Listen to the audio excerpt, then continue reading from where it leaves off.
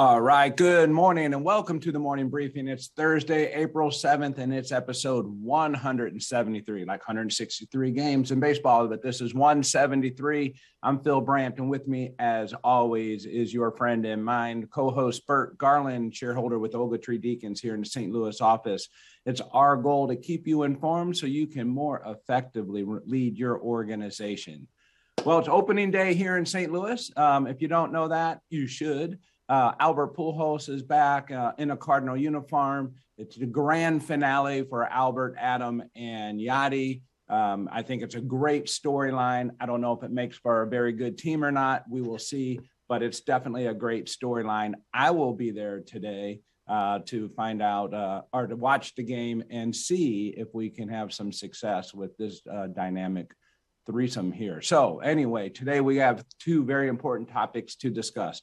One is COVID litigation. It's on the increase. What do you need to know about it? We're going to cover that.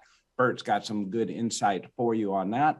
And also union organizing efforts seem to be percolating around the country and right here in St. Louis. And we're going to talk a little bit about that and some things you can do to be alert for your workforce. But first, let's turn to the poll question for today. Since it's opening day, the Cardinals are a great member of the AIM organization. We love working with them. Our poll question centers around the Cardinals. And the two-part question. First part is, will the Cardinals, very easy, win the game? And there are actually four answers to this question. One is yes, by one run. The second answer is yes, by two or more runs. No, they will lose by one run, or they will lose by more than two runs. I will remind you, they're playing the Pittsburgh Pirates. They're not supposed to be very good. So keep that in mind as you answer the question. The second part will be, will Albert hit a home run in the triumph return to St. Louis? Yes or no? Those who guess correctly will go into a drawing for two fantastic books. Each books are signed by the author. The first one is Bet on Talent, How to Create a Remarkable Culture That Wins the Hearts of Customers. That is signed by Deanne Turner, who was our virtual keynote speaker in 2001. Remember, she was the Chief People Officer for Chick-fil-A. And the second one, it's Our Ship, A No-Nonsense Guide to Leadership. And that is signed by Captain Michael Arbashoff, who was our 2019 leadership keynote speaker, excuse me. So we're happy to give those away. You'll be put in the drawing if you get it right. A lot of pressure to do so. All right, Burt, good morning. How are you doing? And can you tell us what is going on with COVID litigation? I can, Phil, but good morning to you. And I guess I'm a little surprised that you're doing this poll question and you're offering those really nice prizes to anyone who gets it right. I'm really kind of surprised though you're not offering up your opening day tickets to somebody who it wouldn't be appropriate for me to give those away if I can't give it to everyone. You know, it's kind of like if you're going to share with everyone, but I'm not able to do that. I will say that producer Nick and I will be at the game. We are going to the game together. So he's got his shirt on. Hey, Nick, can you give us a shot at the back of your shirt? There you are. If anybody knows what that stands for, put it into the chat feature. It's a SRO game 06. And you can give them a hint with your sleeve. Let me give you a hint? Yeah. So it's a World Series championship patch on the sleeve as well.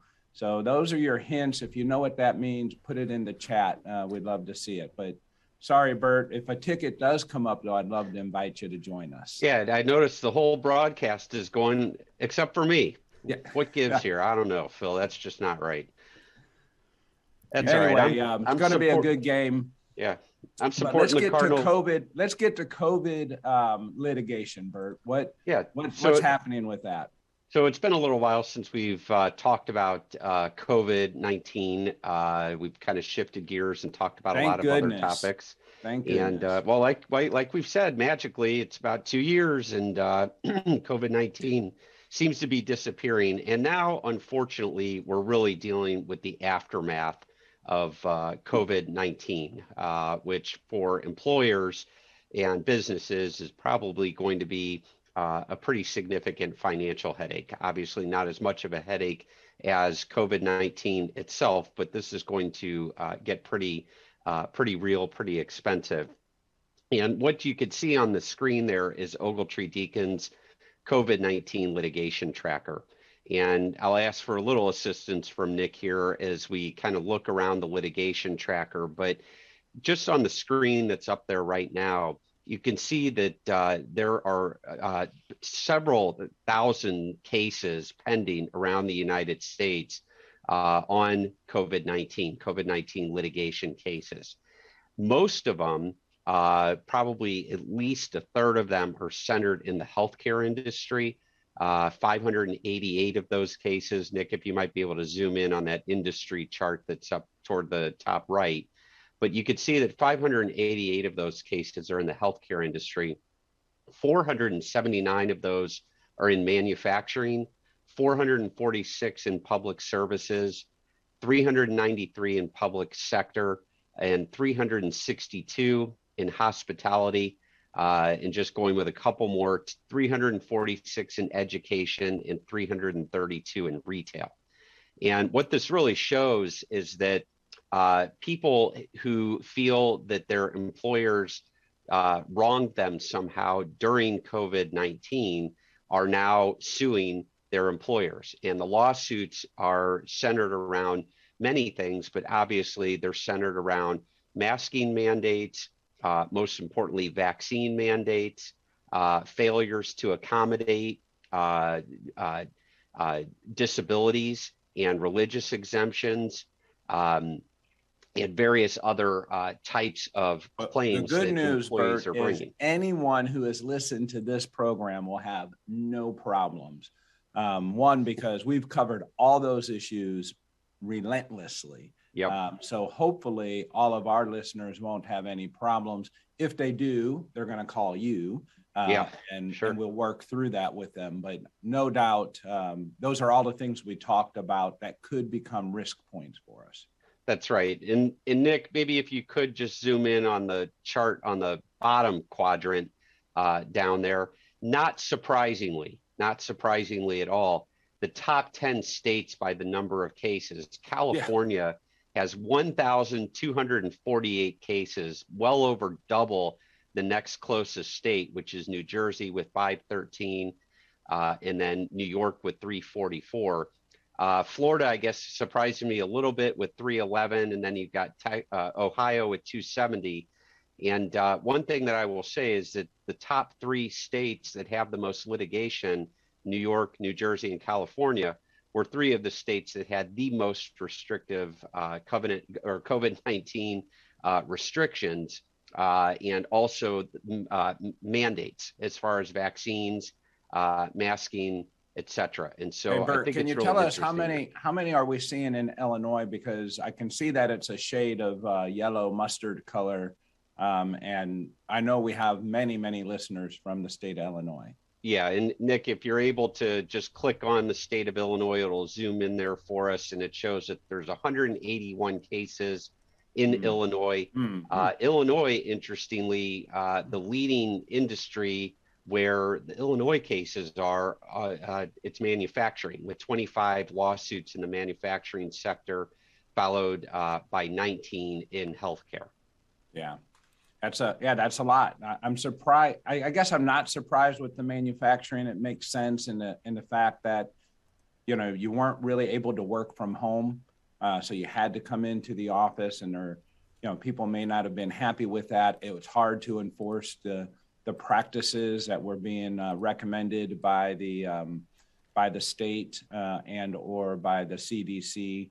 So that doesn't surprise me. Burt, talk to me a little bit about, you get some litigation, you don't have an attorney on record. Even if you do, I'm saying I would like for them to reach out to you and your firm. You guys have expertise in this across the country. But what's the first thing someone should do other than contact their lawyer? Well, that was me. I apologize. Yeah, that's all right. I don't know. That was you. I'm not sure what that was, but I guess the first thing, as with any lawsuit, is to start identifying the relevant records and the potential universe of witnesses to whatever is being challenged in the litigation. And if it's anything related to COVID-19, you're going to want to pull all of the directives that you put out during COVID-19, all of the guidance that you provided to the employees, any policies that you implemented during COVID-19. And then very importantly, like I said, figure out who the universe of witnesses will be for that particular litigation. You want to have all of that in good shape as you reach out to legal counsel. Now, is there anything that you believe would also serve as a layer of protection? Because I'm assuming in many cases, these lawsuits probably boil up because someone was very sick or unfortunately became ill and died, and they believe their exposure occurred at work. Anything that leads you to believe that that's going to be covered really under workers' comp and it doesn't go outside of the workers' comp realm?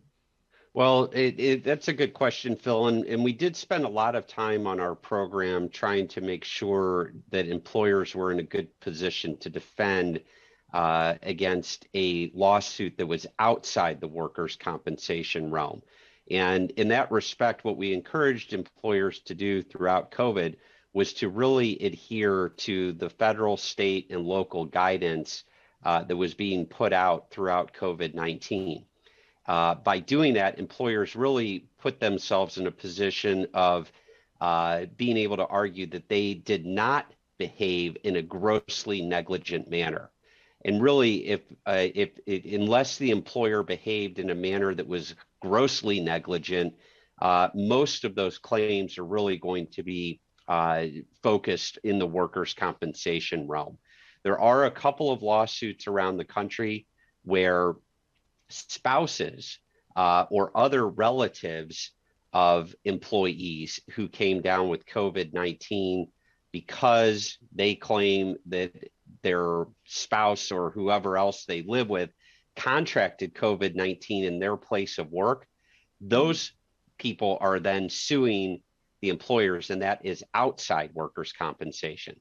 Yeah, but again, but again, I think that the point here is that as long as employers really made a good faith effort to comply with that federal, state, and local guidance, then they will be in a position to say that they did not behave in a grossly negligent manner. And if there's any claim that's out there to be made, it really has to be made in the workers' compensation realm. Yeah. And any insight on whether or not, I'm assuming some of these would be in the form of class action?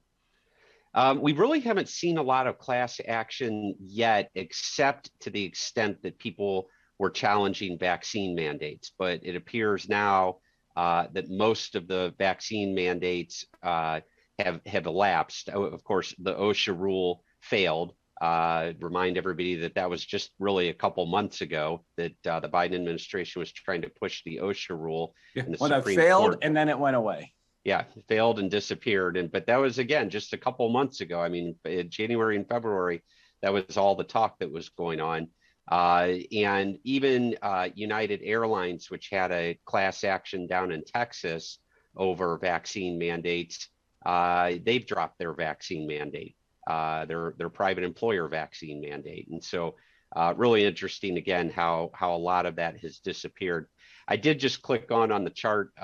It's not up there in front of you all, but in Missouri, there are 50 COVID-19 cases pending in Missouri, 11 in the healthcare sector, 8 in education, 5 in manufacturing, and 4 in hospitality. Yeah. And I guess the concern I would have is that as this becomes more publicly known and people start talking about it, then you kind of have others and want to follow suit, no pun intended. But it then becomes a little bit more popular, particularly if someone has some success in a particular state or district, I guess, at that point. Yeah, if people start, if anybody gets a recovery, you can bet that there will be others who will try the same avenue. Yeah. All right. What do we got there, Nikki, on the screen for the poll question? Well, we're gonna win by more than 2 runs, I think, is what it is. That would be my vote as well. I think we'll have more than 2 runs. The Cardinals, I think, are going to be pretty strong, maybe second to Milwaukee. But I don't think Pittsburgh is very good. If we lose today, it's because we're distracted, and we definitely should win on paper. But you got to play the game in all 9 innings to know the answer to that. All right. Let's see. Burt, let's change topics. So the lockout's over with baseball. We know that because we're going to the game today. At least some of us are. Sorry, Burt. But the threat of unions are still very much alive. And I continue to hear more and more activity around Starbucks. I recently just heard, I guess it was yesterday, that Route 66, which is a marijuana dispensary, clever name, Route unionize. It's on Route 66, I guess. So clever name, but nevertheless, they voted to unionize their dispensary and so on. And these are kind of small groups. I know there's always talk around Amazon. You might be able to share more on that. But nevertheless, it seems to be on the rise. And if we look back, you can say if we went back to, 1983, about 20% of the workforce, private workforce, was unionized, and now it's about 10% of the workforce as of the end of last year, roughly. And so there's been this steady decline, I know, through my entire career, of facilities that are represented or people that are represented by private unions. But that's changing very, very slowly with the onset of these little micro union organizing attempts around the country. So I guess what I'd like to do is just get your perspective of, you watch this closer than I do, but what do you see happening as union organizing is picking up? Yeah, so good questions, Phil. And I'm just going to correct some of your stats there, and you kind of preempted me a little bit on a chat poll question that I was going to ask people. But the private sector workforce in the United States, unionization is down to an all-time low. And I think you mentioned 1980. You were correct. 83, yeah. Or 83. In 1983, actually, 16.5% of the private sector workforce was unionized. I won't go back even just a little bit further than that. Let's go back a decade. To 1973, 24.2% of the private sector workforce in 1973 was unionized. And mind you, if I'm doing my math correctly, that was 50 years ago. So 50 years ago, almost a quarter of the private sector workforce belonged to a union. That has steadily fallen. We mentioned 1983 just to keep it consistent. I'll move to 1993. It dropped down to 11.1% of the private sector workforce. In 2003, it was down to 8.2% of the private sector workforce.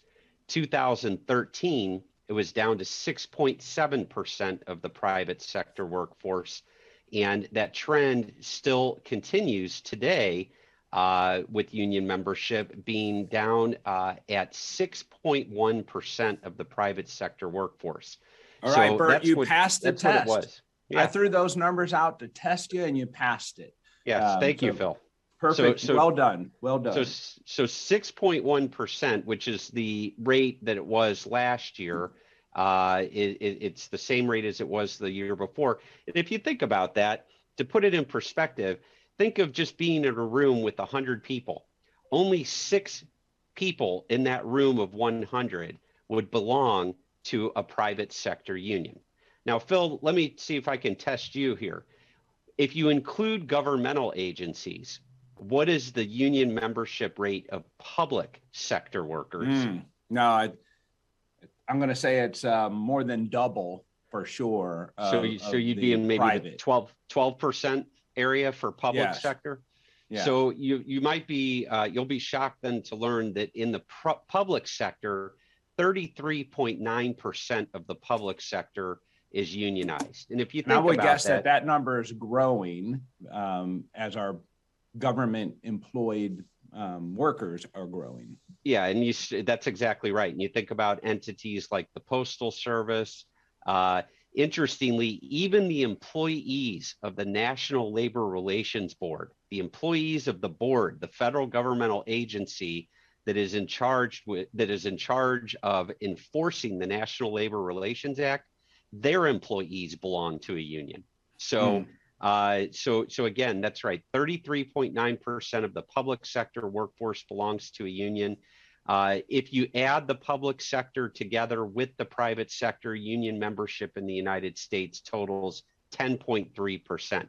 Now, why are we giving you all of these statistics? Because unionization efforts are dramatically on the rise. It's not necessarily translating into increased union membership yet, but efforts to organize are dramatically on the rise. And when Biden came into his presidency, on Labor Day of last year, Labor Day of 2021, he hosted some folks in the White House. And during that presentation of big labor, he said, I wouldn't be here without you. And this is your house. And I mean it, meaning the White House is your house. And so he is definitely pro-union and is doing everything he can to help organize. He held a conference yesterday.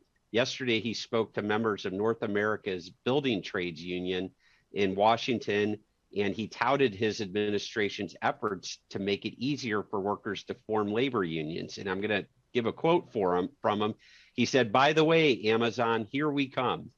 Yeah. And so Amazon, which has become one of the largest employers in the country, Biden administration is going to do all they can to help the workers at Amazon organize. And those comments from him came on the heels of a victory for Staten Island, New York warehouse workers who formed a union in the face of opposition from Amazon. There's a second vote that should be coming up in another Amazon warehouse in Staten Island. And organizers are eyeing union pushes at more of the company's facilities in the region.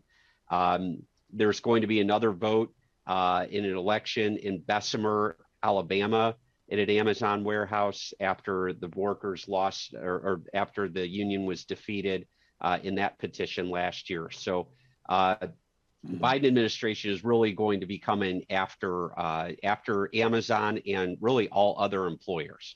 Yeah. So, all right. So let's talk about the scenario that we have. And this is a little bit what worries me because we still have many people working from home. And that creates one scenario of not being supervised, but it also, if you're a supervisor, you're not supervising your group with visual observation as much as you may. And that visual observation is really a key part of looking for, the signs of a union organizing attempt. So let's just kind of talk through what are some of the signs that we should be looking for in today's world for union organizing attempts. And I just downloaded a top 10 list according to a group called Projections, and I think they're pretty well respected group. And the first thing they talk about is just obvious signs, things that you see physically, buttons, badges, pins, union authorization cards, things like that. That's the first sign, is the obvious signs that there's an interest in union organizing. And then after that, this one, I think everyone's going to go, oh, that could be me. And that is when turnover rates change.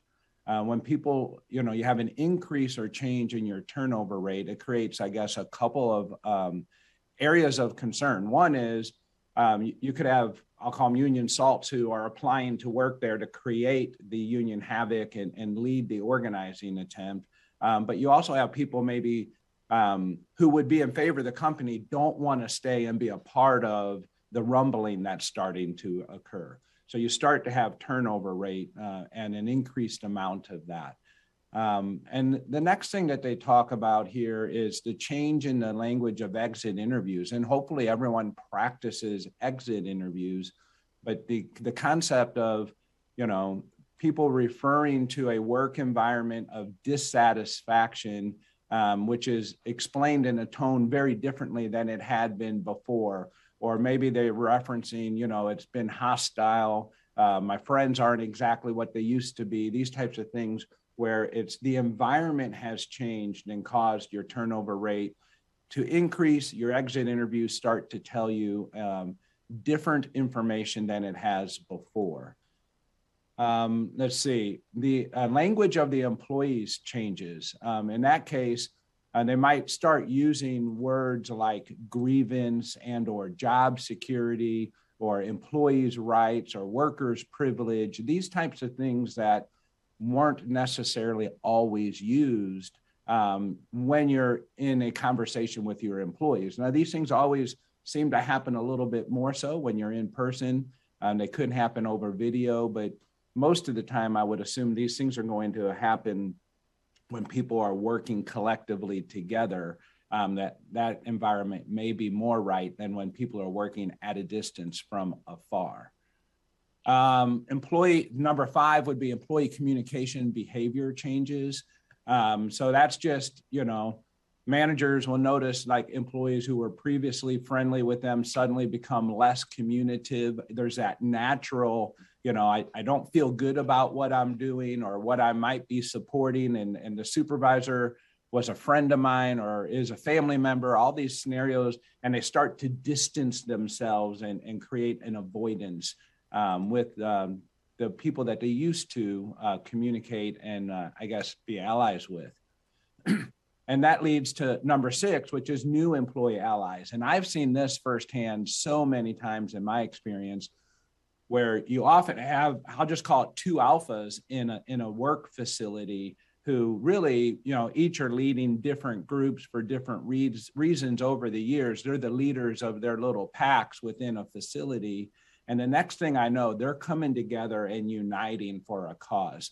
And that is a for sure foretell sign that, yes, when people that don't start hanging out and socializing together and coming to work or leaving work together, standing in the parking lot, talking, and you never seen them hang out in the parking lot before, those are signs I think that I know I have seen time and time again that are definitely something that should cause your antenna to go up. Number 7 is the social media language, watching, social media. What are people pushing and publishing in that space? Number 8 is, employees are on the phone more, trying to keep people away from the facility, involved in what's going on at the facilities. If the workplace becomes more emotional, number 9, that's usually by design. People are trying to create the disruption and create an emotional environment to get your management and supervisors to react in a way that's unfavorable. And then the last one is employee routines will change. Those are the top 10. Burt, is there anything you would drill in on with your experience or emphasize differently? Yeah, I mean, obviously those overt signs are the most important things to look for. When you see authorization cards, new people at the facility who don't belong there, and other union propaganda, those types of things are the easier ones to pick up on. Those less overt signs are a little bit harder, and that's what managers and supervisors really need to be trained and educated on to look for, like that, the dispersing crowd. If a member of management walks up to a group of employees who are huddled together talking and the crowd just sort of disappears. And that is so true. That definitely happens. I mean, I've been that manager where I walk up and then all of a sudden, everybody just kind of goes in a different direction. It's kind of like your kids. They were being naughty or something, and here comes dad, and they run off. Yeah, exactly. And it's kind of hush hush, and something was being talked about, but nobody's really saying it in front of you. And from that perspective, I would say that good idea to keep an eye on break rooms and smoking lounges and lunch rooms and those types of places for those dispersing crowds. And that's also where you get the opportunity to see that employees who may not necessarily previously have gotten along or have been known to hang out together, and all of a sudden they're best of buddies. And so it's those less overt signs, and just to kind of put it in perspective, I know we're up against the half hour here. Union election petitions in the first half of fiscal year 2021 compared to the previous 6 months, union petitions were up 57%. Wow. So almost, yeah, I mean, 57%. And 57% is a lot. Yeah, unfair labor practice charges also increased by 14% during that time. And the last thing I'll leave everyone with, it's everybody who's been on the program knows that I was involved in a very tense union organizing campaign down in Arkansas that wrapped up. The vote was held on, the actual count was conducted on December 28th last year. We won overwhelmingly. The company won overwhelmingly. But in my conversations with that, the business agent who was leading the charge on that petition, he literally made the statement to me that it is time for the employees to bring employers to their knees during this time of really low unemployment, with more jobs available than there are people available and willing to work in those jobs. With inflation running rampant, they know that employers have their backs against the wall, and they need employees. No, it's the right market if you want to look at it that way for it, and something for us all to be alert of. All right, May the 4th be with you. Our leadership conference is coming up on May 4th. Most of the seats have been sold. However, there are still seats and tables available. So if you're interested, make sure to book those now. I always hate it when people are asking me, can I do something special for them? And while I would love to, I'm not able to. So we would hope you would join us on May 4th at Westport Plaza for a wonderful, wonderful event. Burt and I will be back on air next Thursday at 7:30. If you have topics you want us to discuss that are important to you, send it in to us, and we will be sure to address those topics and bring a conversation over the morning briefing for you. So we'll talk to you then. Until then, let's go Cardinals. Looks like they're going to win by more than 2. If you are right, we will put you in the drawing, and you might win one of the 2 books that we're giving away. Thank you very much. We'll see you next week. If you've ever been to a career fair, there are many different companies there, all clamoring the attention of these 22, 23-year-olds just about to graduate college. And we needed something that set us apart. So we produced a VR video that showed a glimpse in the life of what it was like to work for Nortec. But they could do so in a way that really was pushing the edge of technology, which is how we wanted to be seen by those candidates. We empower our employees to reach forward and look for those new opportunities. And the VR technology, using it during the recruiting process, allowed us to do that.